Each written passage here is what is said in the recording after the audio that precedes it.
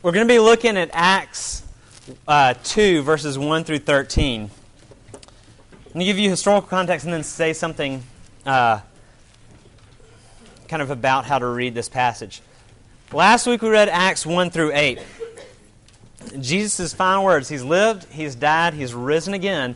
His final words to His disciples are, you will receive power. This is Acts 1:8. You don't have this. You will receive power when the Holy Spirit has come upon you, and you will be my witnesses in Jerusalem, in Judea, in Samaria, and to the ends of the earth. There's movement there. Acts 2, 1 through 13 is the fulfillment of that promise. So the rest of Acts 1, they're waiting around. They actually have to find another apostle to replace Judas. That's what happens in intervening passages. Acts 2 is it. Acts 2 is the fulfillment of the promise that God makes in His final words to the disciples. And before we read it, if y'all are familiar with this passage, it's a passage about which there are a lot of questions. And I'm not going to answer them all. In fact, I might force you to ask more questions, and I'm not going to make everybody happy. I'm going to try to give you a couple of salient points about it. I think the points that are to be emphasized in this passage. But I want to make this point, and this is a helpful tool for reading Scripture. I hope y'all get better at reading the Bible as we kind of look at it. And this is the tool. There's some things in the Bible, these are big words, but I'm going to explain them, that are descriptive, and there's some things in the Bible that are prescriptive. And what I mean by that is there are stories in the Bible where a picture or a story or a person or an event or an encounter is described. And so we learn from it and we read it and it's an amazing story. But that doesn't necessarily mean that our experience has to be the experience of that story. It's merely described. There are principles to be gained from it, but it's not prescribed. Because prescriptive, on the other hand, there are passages in Scripture that are prescriptive and that they tell us this is to be the experience of the believer. This is to be the experience of God's people. This is a prescribed experience for all of God's people. We learn from both of those passages in different ways, but we have to be mindful of the fact that sometimes in Scripture there are stories that are not normative for the Christian life, but at the same time are very important for the Christian life. And on the other hand, there are stories and passages in Scripture that are normative for the Christian life that say this is the way it's supposed to go. This is what's to happen in your life. And what can happen with this passage is there's two errors people kind of bounce back and forth between. Some people make too much of the Pentecost episode. They read this, and they read it, and they say, this is supposed to be the experience of every believer. It's not even the experience of every believer in the Bible, so that's obviously not true. But it gets read, and we overemphasize it, and we read something that's described here and say, well, it's described, but I actually think this is prescribed for every believer. But you have to distinguish, again, how do you figure out if it's prescriptive or descriptive? Because there are other episodes in the Bible that we don't expect replication of. For instance, in the Old Testament, God's people are hungry and He provides food from the sky. God's people are thirsty, He provides water from a rock. Right? In the New Testament, we only see a couple of people having this kind of powerful encounter of speaking tongues. We don't want to deny it happens. In the Old Testament, all of God's people eat food from the sky. So if you're going to decide which one should be, maybe God's people should experience, you can actually make a better case we should be eating food from the sky than we should be speaking in tongues. See what I'm saying? I just want to get you kind of struggling with that dichotomy there. But on the other hand, we can also make too little of Pentecost. We can be so weirded out by it that we're like, let's kind of put it in our little dark corner. This isn't something that makes us uncomfortable because these people have these amazing experiences, and I don't have amazing experiences. And so we don't know how to handle it, and we kind of set it to the side. But Jesus obviously thinks Pentecost is a big deal because Jesus' final words are about Pentecost. Son of God lived, died, rose again from the dead, spends 40 days preparing His apostles to start the church, His waning moments. Here's the last thing I need to say to you. Let's talk about Pentecost. So it's a big deal. I'm going to read from Acts 2, verses 1 through 13. We're going to try to not make too much of it, not make too little of it. And Lord willing, the Holy Spirit will teach us. When the day of Pentecost arrived, they were all together in one place. And suddenly there came from heaven a sound like a mighty rushing wind, and it filled the entire house where they were sitting.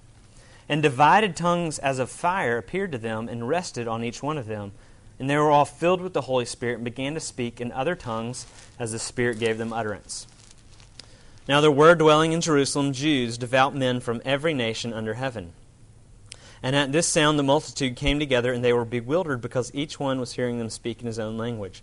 And they were amazed and astonished, saying, Are not all of these who are speaking Galileans? How is it that we hear each of us in his own native language? Parthians and Medes, Elamites, residents of Mesopotamia, Judea, Cappadocia, Pontus, Asia, Phrygia, Pamphylia, Egypt, and parts of Libya belonging to Cyrene, and visitors from Rome, Jews and proselytes, Cretans and Arabians. We hear them telling in our own tongues the mighty works of God. And all were amazed and perplexed, saying to one another, What does this mean?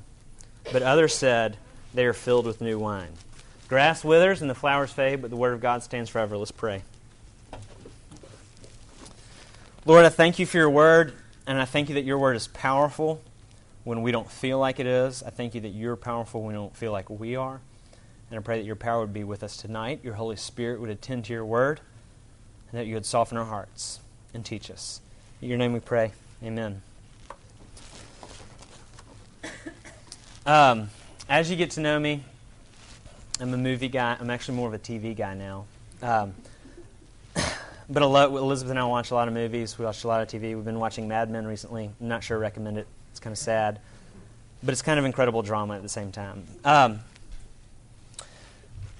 But one of my favorite characters I've seen in the movies in the last couple of years was the character of Frank Ginsburg in Little Miss Sunshine. This is Steve Carell's best character. Michael Scott's a good character.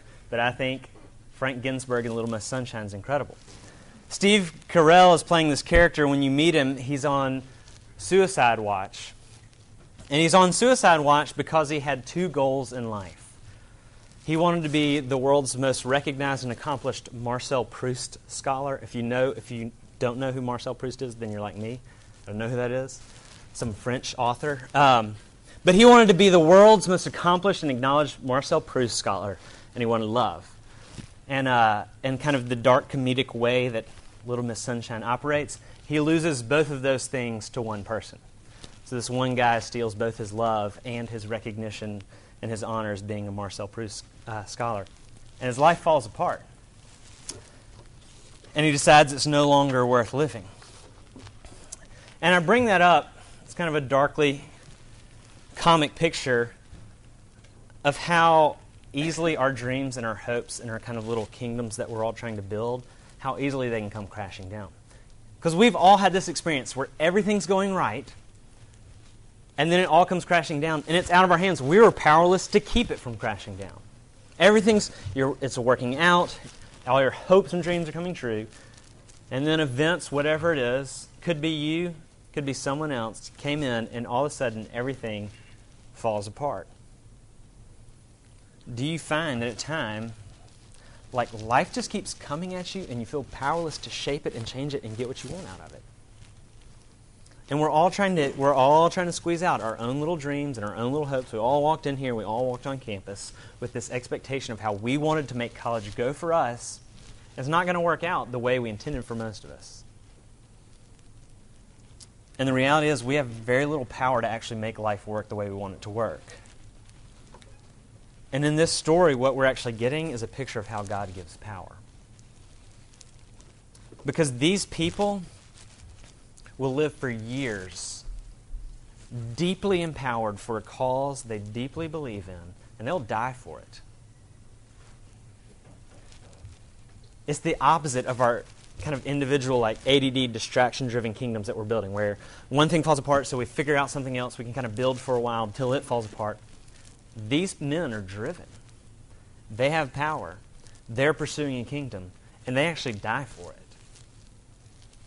And you see, apart from Christ, you've got to see with me that the little kingdoms we're all trying to build, our little dream lives we're all trying to build, the good life, there's no real transcendent value in them.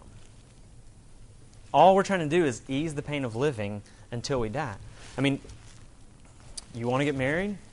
Marriage is a good thing in the right context, received as a gift from God. Do you want to get married, and do you think life's going to come together when you get married? If you expect, here's If you expect your spouse to make you happy, you're going to hate her or him. Do you want to get money? You want to get financially comfortable? If you expect that to bring peace in your life, you'll actually end up hating the very thing you're seeking. Do you want to get the perfect body? You know who the people are that hate their bodies the most? The people who are completely controlled by that and actually have the bodies we all wish we had. Right? Do you want to get accepted? It'll work for a while. But then you just end up getting controlled by everybody's opinions about you. And you actually end up hating your acceptance. And on a long enough timeline, all those things can't hold the weight of what we want from them.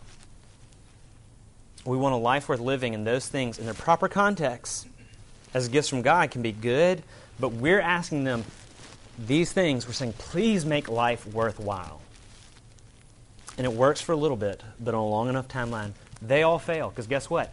All of your marriages will fail. Every single marriage in this room, I've said this before, is going to end in divorce or death. Are you preparing for that?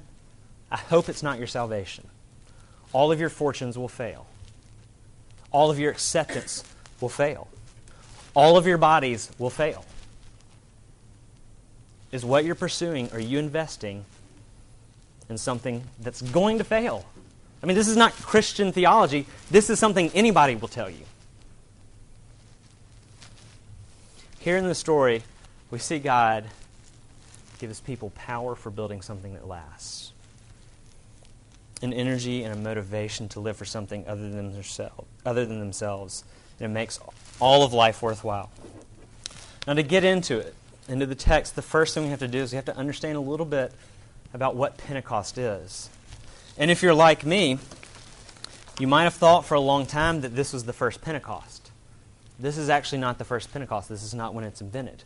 Pentecost is actually a holiday that at this point in Scripture in Acts 2 is over 1,000 years old.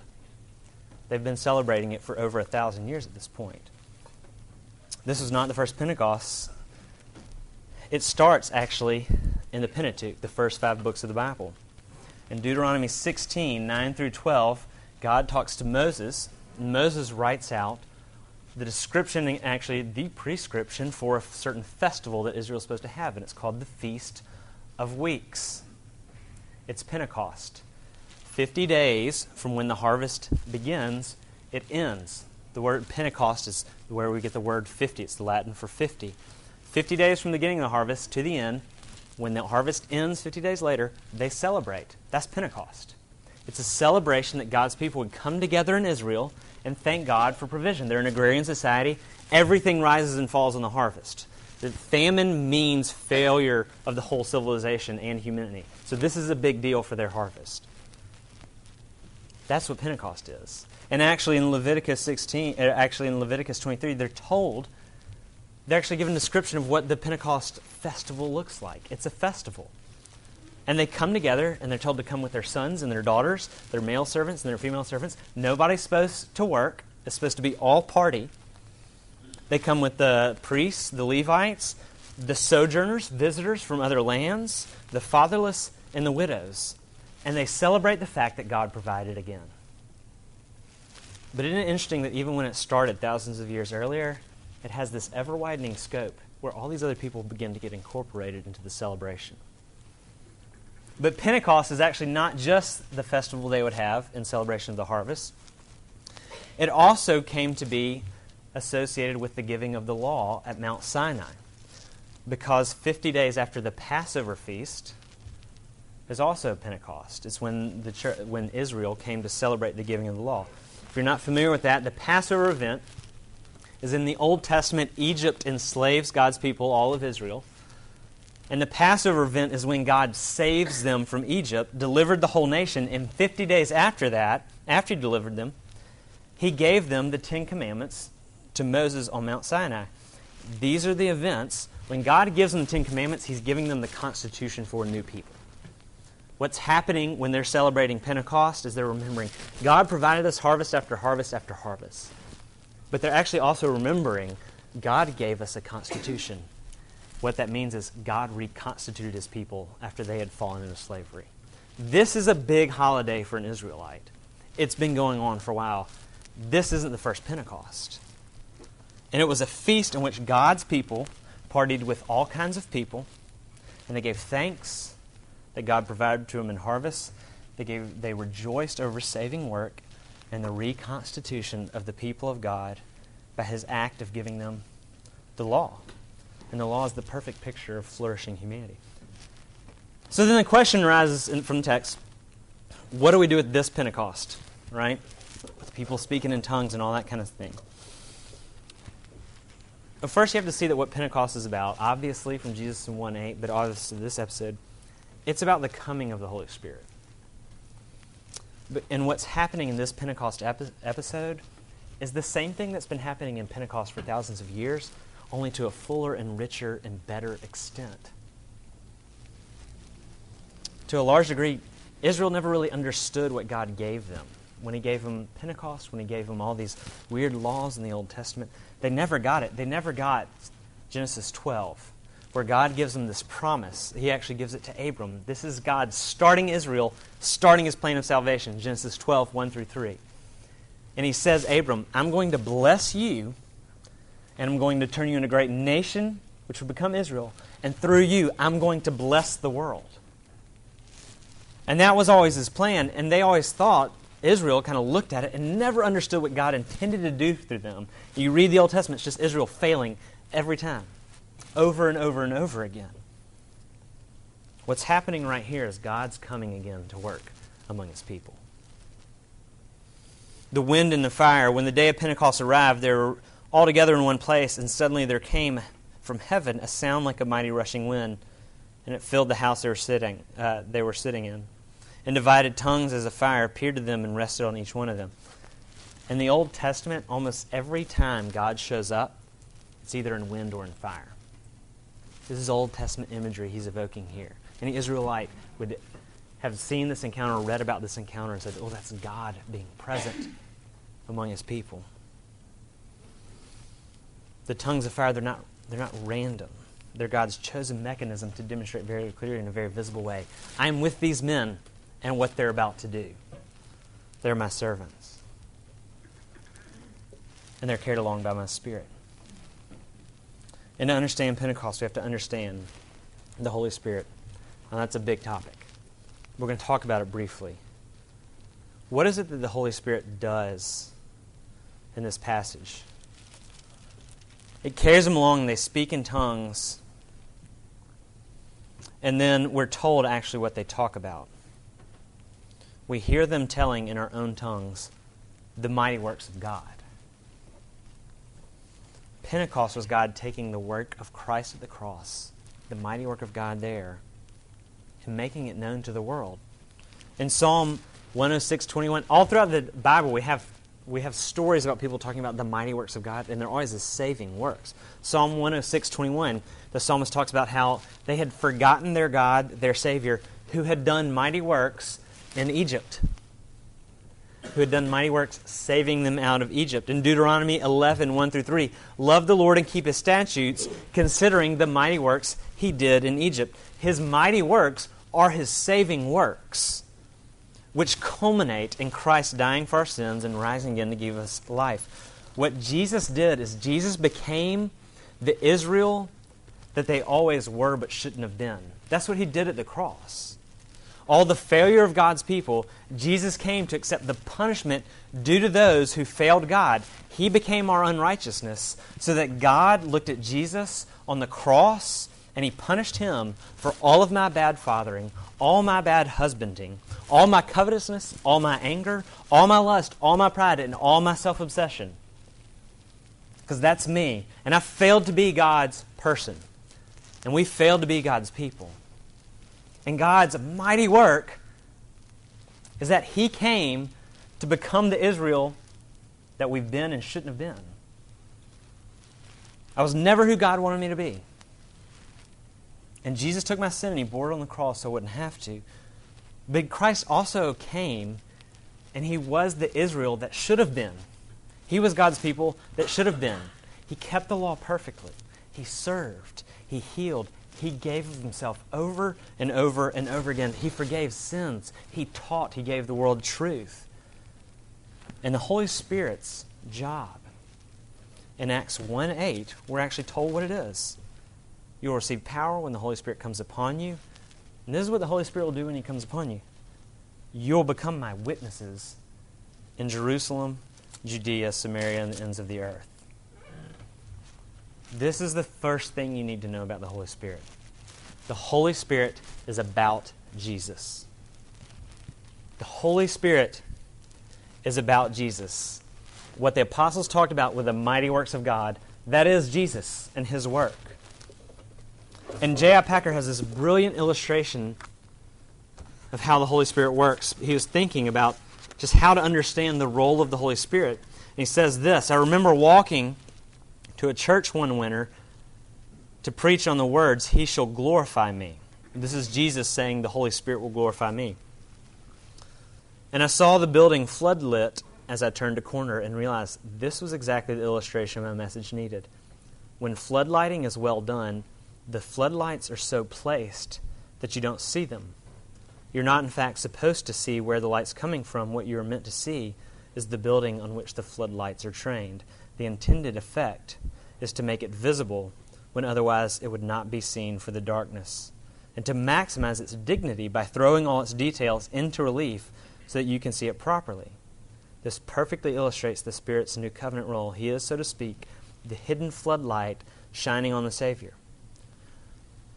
Or think of it this way, it's the Spirit who stands behind us, throwing light over our shoulder on Jesus, who stands facing us. The Spirit's message is never, look at me, listen to me, come to me, get to know me, but always look at Him.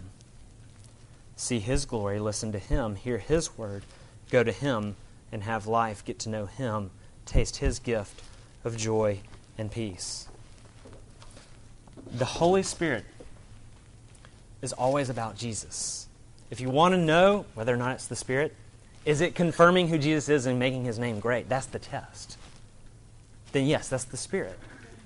And what He's doing right here is doing what Israel never did but always should have been doing, but we needed God's Holy Spirit to come down and do, which is then making the name of Jesus go out to all the nations in every possible tongue. It's always about Jesus.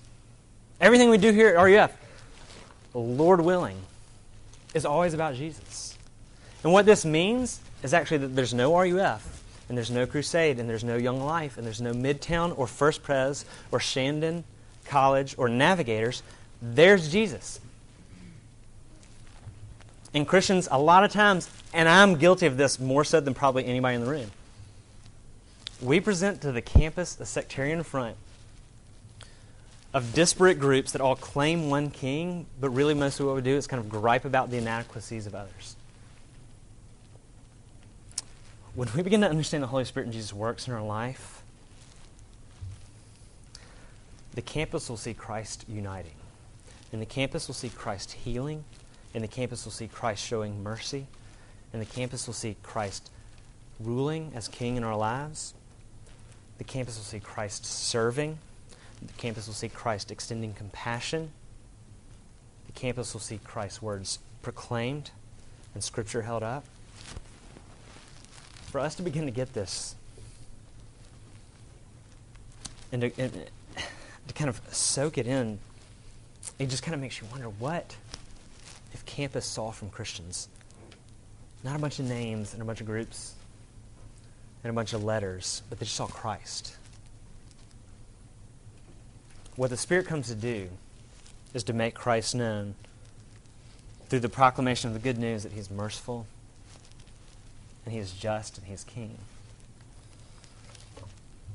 The Holy Spirit's about Christ, and the Holy Spirit makes God's people go public. See, what's happening in this episode, it might call to mind a former story in Scripture.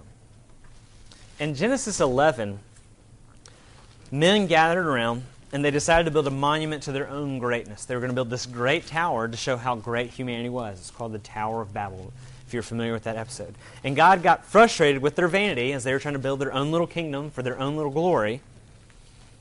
And so He frustrated their building efforts in a really interesting way. He frustrated their building efforts by confusing their language. What happened was, one day they were all working on the tower and they were making progress. They went to sleep that night. They woke up the next morning and they were all speaking different languages.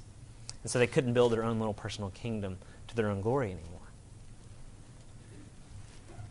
Now do you see what's happening in Pentecost?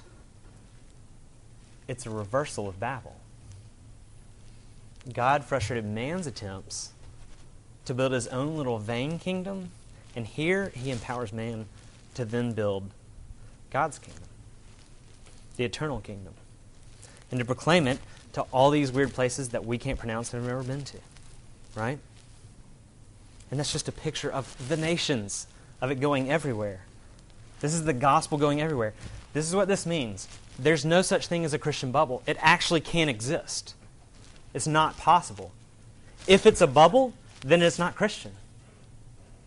So there's no such thing as a Christian bubble. We don't have one. RUF's not one. Crusade is not one. Young Life. Any ministry that's doing biblical ministries, not a bubble. If you find yourself in a bubble, even though they might be talking about Bible things, it ain't Christian.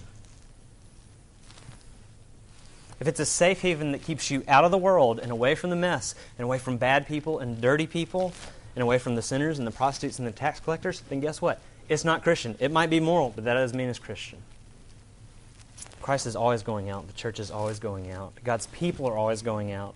The Holy Spirit is here demonstrating that Christ is for the world. And the mentality that we're to be out of the world and not of it, the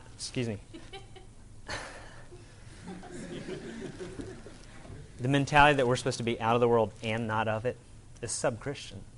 We're to be in the world. We're to be in it and bringing the proclamation by both our words and our deeds, the mighty works of God. The Holy Spirit, those are the simple points in the Holy Spirit. There's certainly much more. He's always about Jesus, and He's always pushing us out. The last question, then, is how do we get Him? That's the big question. And before we get into how we get Him, I want to address one of the false understandings of how we get Him. One of the ways I think a lot of people think about how you get the Holy Spirit is we kind of co-opt this notion of Eastern mysticism and meditation where you empty your mind and you empty your heart. A lot of times people misunderstand Psalm 46 and they talk about being still and knowing that you are God. And so it's this kind of empty meditative state where you just sit back, you kind of shut your mind and your heart down, and you just let God do what He needs to do. And of course, that's actually a deep misunderstanding of Psalm 46. If you read it, God's doing all this crazy stuff and talking about how He can turn mountains upside down and do whatever He wants. And when He says, "Be still, know that I'm God," He's saying, look at everything I'm doing and stand back and kind of be shocked about it and about how big I am as God. It's not a quiet moment. You're quiet because you're so shocked by His power. He's actually calling us to survey all His mighty works and be still and know that He is God. Because the Spirit is not a spirit of emptiness. You don't empty your mind and hope He fills it up. You don't empty your heart. You don't empty your mentality, whatever it is, and hope He fills it up. Because the Spirit is a spirit of truth. And when Jesus promises the Holy Spirit in John 14, He says this is what the Holy Spirit will do. This is why we know it's not about emptying yourself. The Holy Spirit will teach you all things. He'll bring to you remembrance of the things Jesus said. Jesus is telling His apostles, He says He's going to bring to your mind all that I have said. John 15:26, when the Spirit comes, whom I will send you from the Father, the Spirit of truth, not the spirit of emptiness, truth. Truth is a full concept. Truth has lots of content to it. Will bear witness about me. John 16:13, when the Spirit of truth comes, He will guide you into all truth. He won't speak on His own authority. Whatever He hears, He will speak. He will declare to you the things that are to come. The Holy Spirit is always about Jesus, and to encounter the Spirit is to encounter truth. He fills you up. It's a content-heavy exercise. And if you want to drink more deeply, if you want to understand, if you want to tap into more firmly to who the Spirit is and what He does, you have to encounter His truth. He's a person. How do you get filled with a person? It's not me sitting across the dinner table and emptying my mind of everything and just getting filled with thoughts of Elizabeth. No. It's Elizabeth telling me about herself. That's how I get filled with Elizabeth. That's how you get filled with your friends. That's how you get connected to people. It's content-heavy exercise. I learn more stories about Elizabeth every week. I understand her more deeply. In a right sense, I'm really filled with her more and more and more by her communicating truth to me about herself. It's a content-heavy exercise. And, here's a simplistic application, but it just needs to be said. You just can't expect to have much confidence or knowledge in the Christian life if you refuse to avail yourself, or if you refuse to put yourself in front of the freight train that is Scripture, that is the truth. And we're the Reformed people, and if you don't know what that means, you might be a little bit healthier than the rest of us. But we're the Reformed people, which actually what that means is we're all about grace. We're for grace. And a lot of times what we do is we justify this notion of grace. We use it as a justification for being lazy, right? I don't have to read my Bible because I believe in grace. But if you understand the beauty of God's grace, then you'll long, just like when I understand Elizabeth's beauty, I want to know her more deeply. If you understand the beauty of God's grace, you will long to drink deeply from the truth through which He communicates His grace. So there's actually no way to be all about grace and never reading your Bible. It just means you have enough theological terms to confuse a couple of people into thinking it's okay to not read your Bible, right? This is the kind of truth who sends His Spirit of truth, and His truth is about Jesus. Because Jesus is the Word of God incarnate. So to encounter the Spirit, to be filled with Him, it's a content-heavy exercise. But Peter actually also tells us how to be filled with the Spirit at the end of the Pentecost sermon. What happens next after verse 13 is Peter preaches. One of the best, it's an amazing message. You should read it. And at the end of that sermon, he gives us a picture. He tells us kind of how to respond, what happens next. Because when you read the Pentecost episode, you're wondering, should I expect a Pentecost experience? And I don't think you should, but I want us to look at why. Because when Jesus is talking to the apostles in John 14 through 16, He promises to send their Holy Spirit. And He promises in 1:8 to the apostles to send their Holy Spirit for this unique mission. And He's addressing a very specific group of people called the apostles. And if we had read the intervening verses between 1:8 and chapter 2, they actually talk about what makes an apostle an apostle. One of the two things that make an apostle into an apostle is they walked around with Jesus for a long time, and Jesus chose them to be an apostle. So if you walked around Jesus for a long time, I'm talking about earthly Jesus teaching His Bible study for 3 years to the apostles, small group Bible study, right, on the Old Testament, because they didn't have the New Testament at that point. And then Jesus appointed you. That's how you become an apostle. And when we read they occupy a unique office, and there couldn't be any more because Jesus isn't around in His bodily presence anymore.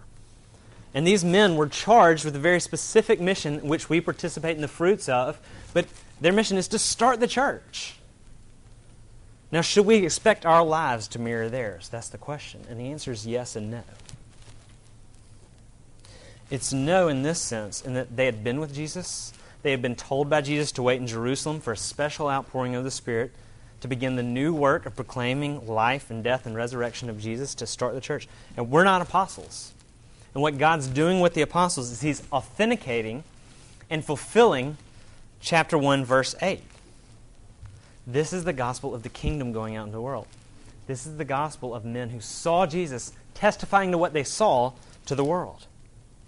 And what happens is, a couple other times in Acts, people speak in tongues. On 2 other occasions, we see this kind of outpouring of the Spirit. In 1044, the Apostle Peter was in Joppa, and the gospel was going to Joppa.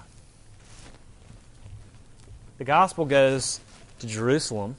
We saw an outpouring of the Spirit in tongues. In Judea. Joppa's in Samaria. This is the Holy Spirit breaking through one of the barriers that Jesus told it would break through in 1:8. And the apostle comes, and they don't speak in tongues. They only speak in tongues when the apostles are there. And then in Acts 19, 1 through 6, you have people in Ephesus. And Paul comes. And actually, the people in Ephesus get converted but don't speak in tongues until an apostle shows up. When people speak in tongues, it's always with an apostle And it's always when it breaks through an Acts 1:8 barrier, going from Jerusalem to Judea to Samaria to the ends of the earth. Ephesus is the ends of the earth. There are a lot of other occasions of people coming to saving, Spirit-powered faith, and they don't speak in tongues. And in fact, I don't know if this is helpful or not, there are episodes, actually several episodes in Scripture, where people have the gifts of the Spirit, but actually aren't saved. Saul, in the Old Testament, prophesies. Balaam prophesies. They're led along by the Spirit, do these kind of miraculous, crazy talking things, but actually aren't saved. Gifts of the Spirit are actually not an indicator of salvation. What the Spirit's far more concerned with is the fruit of the Spirit. It's Christ-likeness, about making Christ known through you. So in a sense, we shouldn't expect the Pentecost experience. But in another sense, we absolutely should, because Paul tells us in 1 Corinthians 12:13 that all God's people are of one Spirit, the Holy Spirit. They drink of one Spirit. Ephesians 4:4, we are part of one body, the same Spirit. In that sense, all of God's people receive the Holy Spirit. And it's the Spirit of Christ that gives us life in Christ. And in that sense, we bear His fruit. But how do we get it? Peter tells us very directly in Acts 2:37. Preaches this great sermon.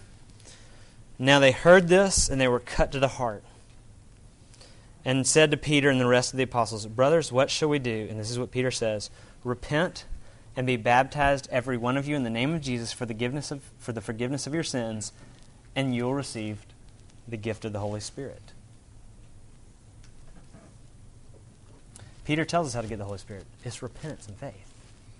It's actually repentance and baptism. The Greek word for repentance is a turning of our mind. It's turning your mind and your heart from one thing to another. And so it's a recognition of two things. That there's this thing over here that I'm connected to, I seek life from, it's my tiny little kingdom that I'm trying to scratch out my own little happiness from. And it's taking that and turning it to a second thing. And holding it out to Jesus and say, I wanted these to make me happy, but I don't think they're going to work. But can you save me? And you can. And what baptism is, Peter says, this is how you get the Holy Spirit. You repent and you be baptized. We're not going to go into the big baptism conversation, but it's a sign of God washing you and initiating you into His people. It's a sign of entrance into His people. In the first, biggest, best evangelistic rally that ever took place, where 3,000 people got converted, this is what the preacher said at the end. He said, repent, pray the prayer, and join a church. Join a church. They go hand in hand. All too often in this culture, we leave the second part of that out. And we've all seen professions of faith, maybe had your own professions of faith at events and never been connected to the body of Christ, and you wonder why those people are struggling now. Why within a few months, if not a few weeks, if not a few days, their profession kind of proved that, well, we're not really sure. If you read Acts, every time people repent and come to faith, they come into the people of God at the same time. The church is always present. We've got to have a biblical proclamation of the gospel, brothers and sisters, that includes the church. If we want to be biblical, but also if we want to be loving. This is what I want y'all to see. Repentance is freedom. The Holy Spirit is freeing. The power actually comes from the freedom of the gospel. He frees you from the notion that your brief moments in this life are about what you can do to make yourself happy, which in the end never makes anybody happy. And it just actually makes you bitter about how everyone else makes you unhappy. Repentance and the Spirit free us from self-obsession. Repentance sounds like one of those mean Bible words, and it's hard because it means about looking into your heart and seeing how deeply attached and obsessed you are with yourself. But it is the sweetest biblical word because it is freedom to hold that out and say, this is wasting my time. And taking it to Jesus in repentance and letting Him cover you with the Spirit and bring you into His people. Oh, it's so freeing to not be self-obsessed. It'll be far better than just kind of okay. I promise you this is sweet. To live into and onto and unto Christ and His kingdom. It's far sweeter, it's far more lasting, it's far more freeing. And the truth is, we all want rest from the anxiety of trying to build our constantly crumbling hopes and dreams. And the Spirit calls you to come and rest in Jesus. And the admission price is simply this. It's all that you feel, all that He requires is that you feel your need of Him. There's deep power in that. Let's pray.